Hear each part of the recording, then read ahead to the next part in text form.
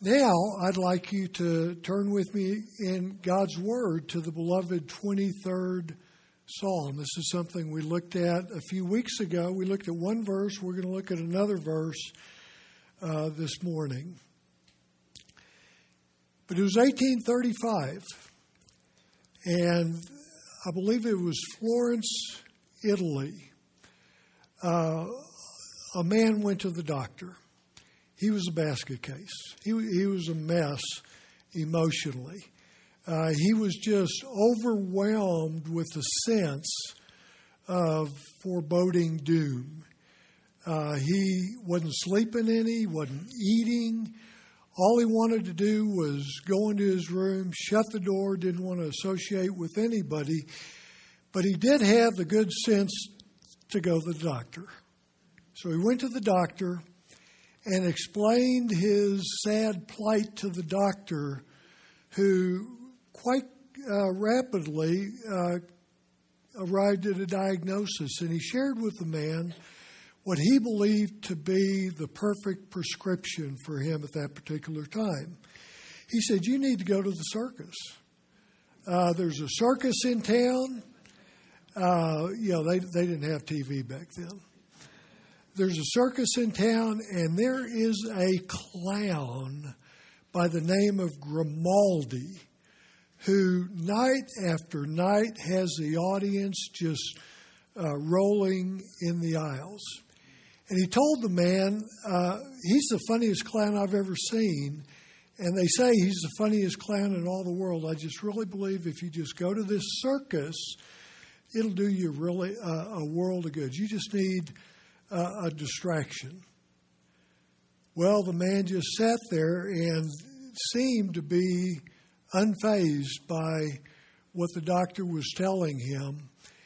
And he lifted his head slowly and he gazed into the doctor's eyes and he said, "No, I know that won't do any good either. Because you see, I am Grimaldi."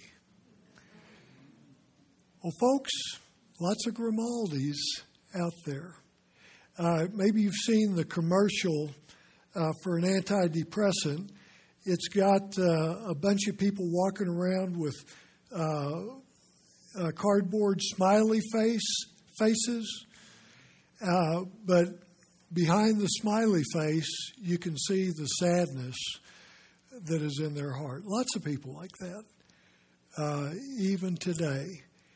Behind the mask, maybe we can't see it. Maybe they look fine to a lot of people, but behind the surface, their heart, on the inside, they're just filled with an anxiety that there's no way even to entertain away.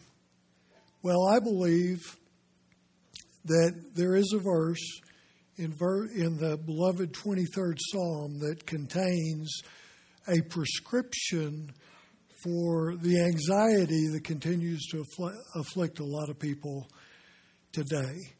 And that's found in verse 2. We looked at verse 3 a few weeks ago. We're going to back up and look at verse 2. But in verse 1, David says, "The Lord is my shepherd." He's the one who deals with me the same way that a shepherd will with his flock. And look at verse 2. He says, "He makes me lie down in green pastures, and he leads me beside the still waters." Isn't that a beautiful picture? Can't you just see that? He leads me beside still waters, or he makes me lie down in green pastures. He leads me beside still waters. I believe the best translation of the first part of verse 2 is not "he makes me lie down." That kind of puts in our mind, he forces us. He threatens us with his rod. He makes me lie down. I think the better translation is he causes me to lie down. Because he doesn't make us in the sense that he forces us down. Rather, he works in our lives in such a way as to cause us to relax and lie down on our own accord. Philip Keller is the one who way back in nearly half a century ago wrote that book that I learned a lot about sheep. It's called, the title of the book is A Shepherd Looks at the 23rd Psalm. And he wrote that after actually working as a shepherd for 8 years. And Keller, in that book, he says that sheep, by their very nature, are very nervous animals. And they won't lie down unless they've got 4 conditions met. First of all, they've got to know in the bottom of their heart, they've got to know that they don't have anything to worry about when it comes to threats from outside the flock. They don't have to worry about any wild animals or rustlers getting them. And you know, if it was left just up to them, they'd have some serious concerns, because sheep are basically defenseless. You know, they don't have any claws, they don't have sharp teeth or anything like that. They are basically defenseless. All they can do is run. Now, they say that because they're so nervous, just the slightest sound will startle a sheep. And if they are lying down, it'll cause them to jump up and just start running. And that can be a dangerous thing if they are in a place where there's cliffs that they can go running off. So, first of all, they've got to know that they don't have anything to worry about when it comes to dangers from outside the flock. But secondly, they've got to know that they don't have anything to worry about when it comes to any threats of any hotshot sheep within the flock. Any sheep that would want to be first in what shepherds call the budding order. And they're the sheep that they're in every flock, they say, that just kind of, you know, they're the ones that kind of strut through the flock, you know. And, you know, they've got this attitude. They've got this personality, you know, make way, out of the way, make way for number one. A sheep needs to know that they don't have to worry about any other sheep being a problem to them. A third condition that needs to be met is that a sheep needs to know that they don't have to worry about being pestered to death by any pest or parasites, that the shepherd is going to be able to take care of those things for them. And then a fourth thing that they need to know, that they don't need to be afraid of, is that they're going to go hungry or thirsty anytime soon. If a sheep arrives, it has those 4 conditions met, then they are convinced that they don't have anything to worry about. Then they'll relax and they'll lie down on their own accord. Not because they have to or they're made to, but they're just so relaxed they'll lie down on their own accord. And it's a responsibility of the shepherd to assure them that they don't have anything to worry about in those regards. And he doesn't do it by just telling them. Obviously, sheep are very limited in what they're able to understand in what the shepherd might be saying to them, but they know it because of the good care that they receive from the shepherd. You see, a good shepherd does protect the flock from any threats from outside the flock or inside the flock. You may remember David was pretty good with a slingshot. Remember that? He was the one who took the sling and slayed the giant, Goliath. Well, he was able to do that because he had a lot of practice growing up as a shepherd.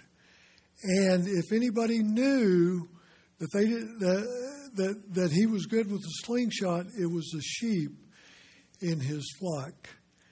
You see, a good shepherd also not only can take care of any threats inside or outside the flock, a good shepherd can take care of those pests. He can treat the sheep if they have any parasites or anything that need to be treated, or he'll know to keep them away from places where there's an overabundance of bugs. And then finally, a good shepherd will lead the sheep to where there's good grazing, good grass to feed on, and still waters to drink from. Now, let me take just a minute and let's talk about those still waters. You know what still water is, don't you? Okay, it's a town in Oklahoma. But actually, still waters is not completely still waters. You know, that'd be a mud puddle, okay? Still waters is has to be flowing a little bit. The new needs to be coming in. The old water needs to be going out. You don't want totally still water because then the bacteria just sits there and they become unsafe. You don't want the sheep drinking from that. So still water is not totally still water. But it's also, while it's flowing, it's not flowing very rapidly at all. Back when I was a young adult, when I graduated from high school, a friend of our family gave me, for my graduation present from high school, a wool blanket made from sheep that he had raised. And, it had my name engraved or whatever, sewed into it. And I loved that blanket. And it was so comfortable and so cozy. Well, as a young adult, I decided it'd been a few years. Surely you got to wash those things, every few years or so. So I decided to go ahead and throw that thing in the washer. And I found out after I did that, you're not supposed to wash and dry them. It ruined my wool blanket, and I've been heartbroken ever since. I loved that blanket.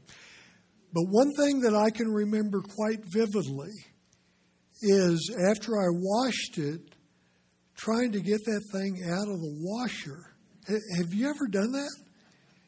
Wash anything wool, that thing was heavy.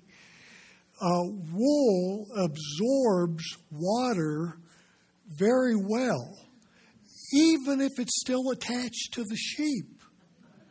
And if a shepherd leads his sheep to water to drink from that is moving too rapidly, that's going to mean when the sheep steps into the water to get a drink of water, it's going to get just that much more wet. And the wetter that sheep becomes, the more dangerous that water becomes, and the more likely he is to end up being literally sucked into that water and drowning. So still water was safe water. And, a good shepherd is going to lead his sheep to good grazing and still water. Now, they say that sheep aren't too bright, but they're bright enough to know when the one who is their shepherd is going to take good care of them, or is taking good care of them, or not. And once they become convinced of that, then they'll relax and they'll lie down on their own accord. Well, folks, in a very similar fashion, we could say, we too you too can relax if the Lord is your shepherd, because He is the best shepherd there is. Now, let me say at this point, there are some people who suffer from an anxiety, any number of different types of anxiety disorders that are caused by medical conditions. And I think we need to acknowledge and recognize that, there's going to be a limit to how much, a person like that can relax. But I think even a person who suffers from that kind of anxiety can relax to a certain degree if the Lord is their shepherd, because of the fact that He is the best shepherd anybody can have. You see, like a shepherd, He protects like no one else can. He protects us from all enemies, foreign and domestic. I say that. How many of you were federal employees? Okay. You remember that oath that you took? When you joined the military, became a federal employee, you pledged to protect the nation from all enemies, foreign and domestic. The Lord can protect us from all enemies, foreign and domestic, those far off and those nearby. I think of Matthew 10. I know Pastor Stephen is going to get to this pretty soon in his preaching, so I'm glad I got to this before he did, because this is really good. Matthew 10 is where Jesus sent the disciples out, commissioned them to go out and tell everybody about Him, the good news about Him. But in Matthew chapter 10, in the beginning of that chapter, He says to the disciples, as He's fixing to send them out, He says, "Behold, I am sending you out as sheep into a midst of a pack of hungry wolves." Now, picture that. Who do you think is going to win in that situation? But then later on in the chapter, as He's still sending them out, He says, "I don't want you to be afraid of those who may want to kill you." Okay, I'm sending you out to a bunch of people who are going to act like wolves. Some of them are going to want to kill you. I don't want you to be afraid of that. But then He says why they shouldn't be afraid. He says, because they may be able to kill your body, but they can't touch your soul. So at the end of the day, when all is said and done, and for all eternity, you win. He is able to protect us from anything or anyone out there that might want to do us harm. Also, He is able to take care of those pests, those everyday irritations of life, a lot of which, none of which are any big deal. But, when you go through them day after day after day, and it's the same thing day after day after day, and new ones come in, and, it can make you kind of grumpy after a while and pull you down emotionally and sour your disposition, and at the very worst, throw a wet blanket on on the testimony of your life. Well, the Lord can take care of those everyday irritations that may not be big, but they can still do damage to our testimony. But also, the Lord is able to give us that spiritual nourishment and drink life that we need to face whatever life throws in our direction from day to day. I think of a couple of passages. The first one over in Matthew chapter 4. You remember where Jesus is being tempted by the devil at the beginning of his ministry. And the devil tries to tempt him with something, and Jesus replied back and reminded the devil that of what the Bible said when it said, man does not live by bread alone, but by every word that proceeds out of the mouth of God. You see, the Word of God, which we are privileged to have written down for us. You know, we don't have to guess about it. It's written down to us for us in black and white. The Word of God provides that spiritual nourishment that gives us the strength that we need to face whatever comes our way from day to day. And then over in John chapter 4, and I want you to turn over there with me if you would. John chapter 4. This is where Jesus met with this woman at the well of Sychar in Samaria. And he asked her for a drink of water, and they're having this conversation. And after he asked her for this drink of water, Jesus said to her in verse 13, John chapter 4, Jesus says, everyone who drinks of this water will be thirsty again. But whoever drinks of the water that I will give him will never be thirsty again. The water that I will give him will become in him a spring of water welling up to eternal life. Eternal life. Not just life that lasts forever and ever and ever, but a life that begins the very minute, the instant that we receive that life in this life that makes all the difference in this life and lasts forever and ever and ever. Folks, if the Lord is your shepherd, if you've had the good sense to decide in your heart to follow Jesus and you've made him your shepherd, then you of all people ought to be able to relax because of the wonderful way that he promises to take care of you and that he does take care of you from day to day. But you know as well as I do, what we ought to do, and that is relax. And what we do often are two different things, aren't they? Which is why in God's Word, over and over and over and over and over, from Genesis to Revelation, we hear those words, don't be afraid, don't be anxious, don't worry, don't fret. I've got this. I'll take care of you. I can't think of anything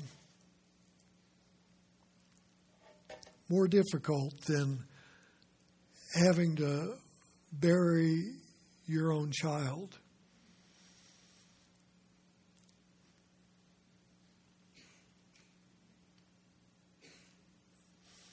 Especially when that child is young, elementary school, preschooler.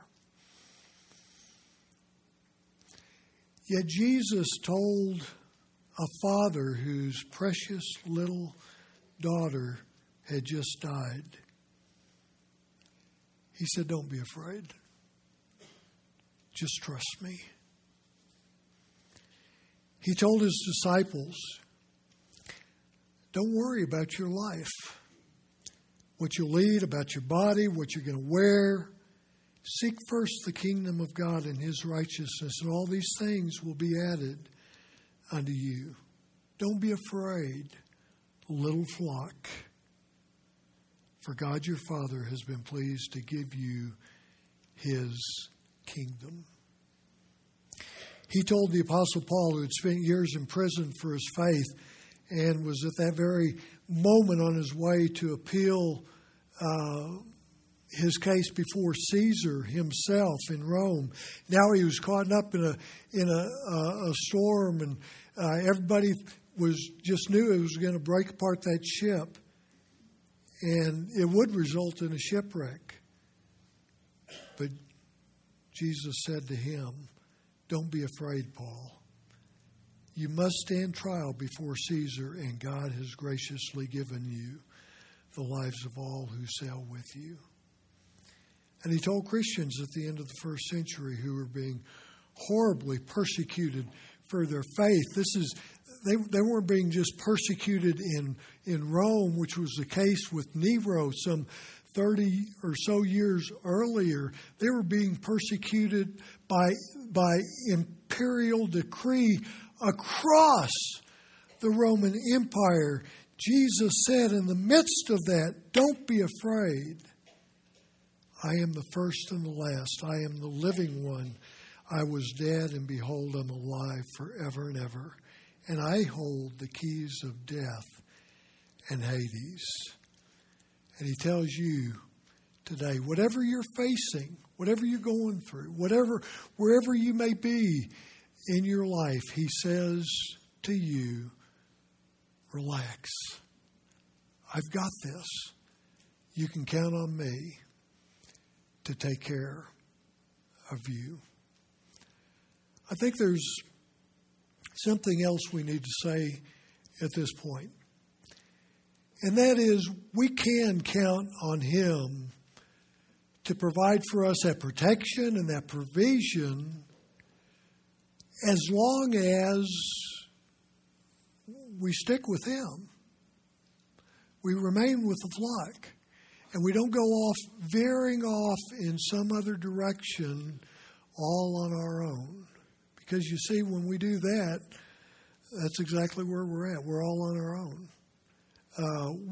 We're not going to lose our salvation or anything like that. We'll spend eternity with him in heaven, but we're on our own in the sense that we're separating ourselves from the help that we need day in and day out from the one who wants more than anything else to take care of us. Now, if you look back at that verse in Psalm 23, and I just lost my place, but you know what it says.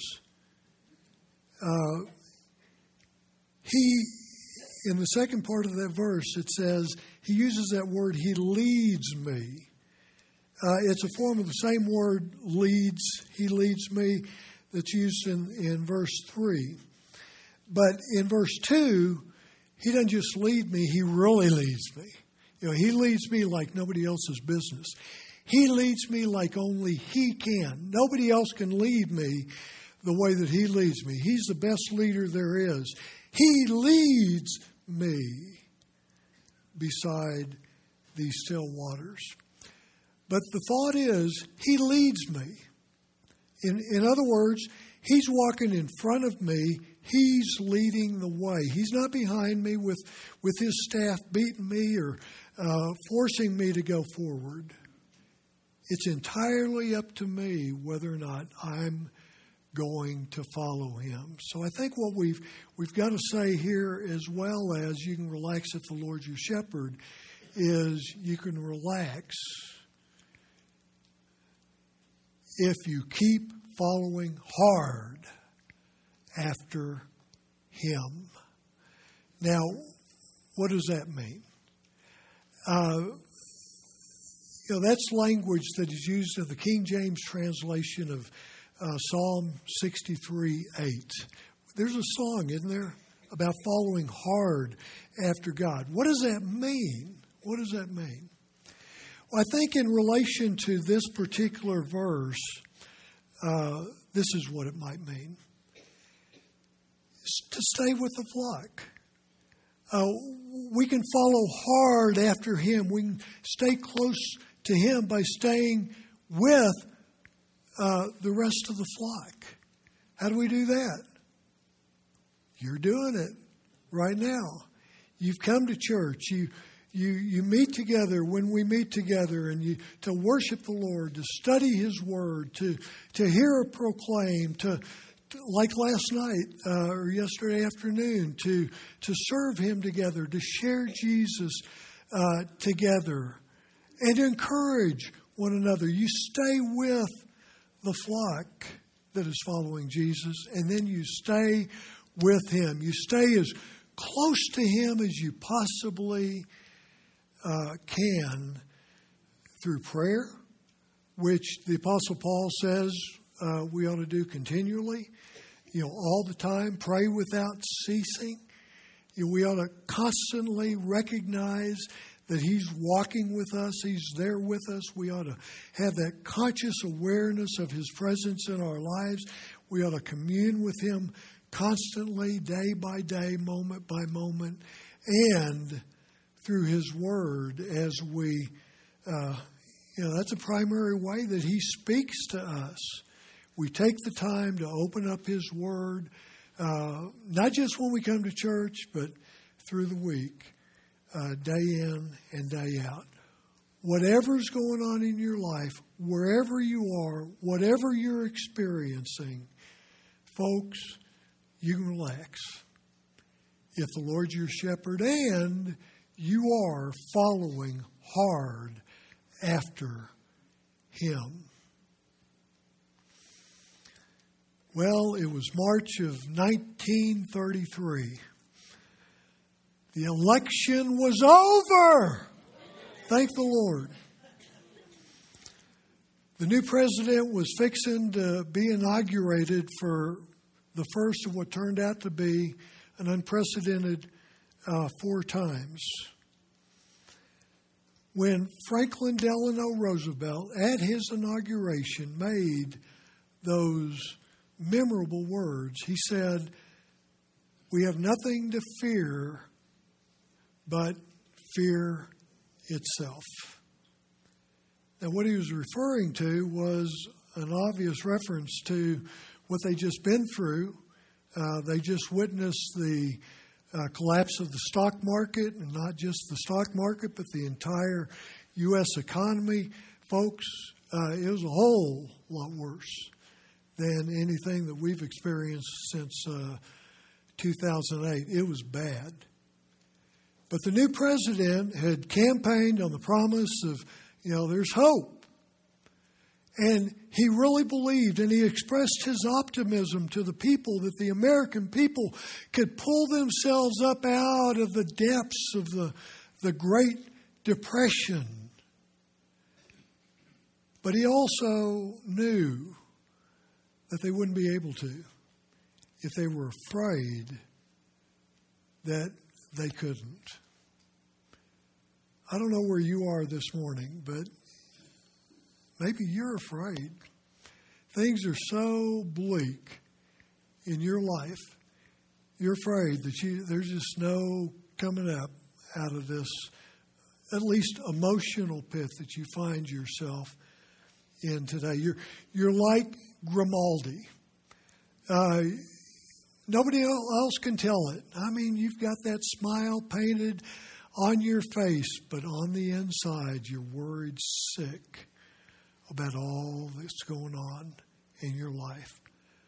Folks, believe it or not, you can relax if the Lord's your shepherd and you're following hard after Him. You can relax. Because of the way He takes care of you. For crying out loud, look at the way He takes care of you. Think of all that He's done for you in the past. Think of what He's doing for you now.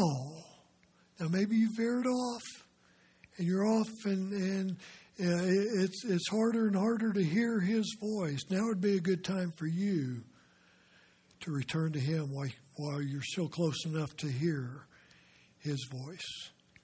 You can relax if the Lord is your shepherd. If, on the other hand, He's not your shepherd, it's another story altogether. You see, you don't have all that help and hope. You don't have His wonderful protection and provision for your every need. And one of these days, you're going to enter eternity without hope and a hopeless eternity forever and ever and ever, it'll be too late to do anything about it. Now, folks, if that scares you, it ought to. It ought to. And now would be a good time for you to make up your mind to decide to follow Jesus and make him the shepherd of your soul. Let's pray together.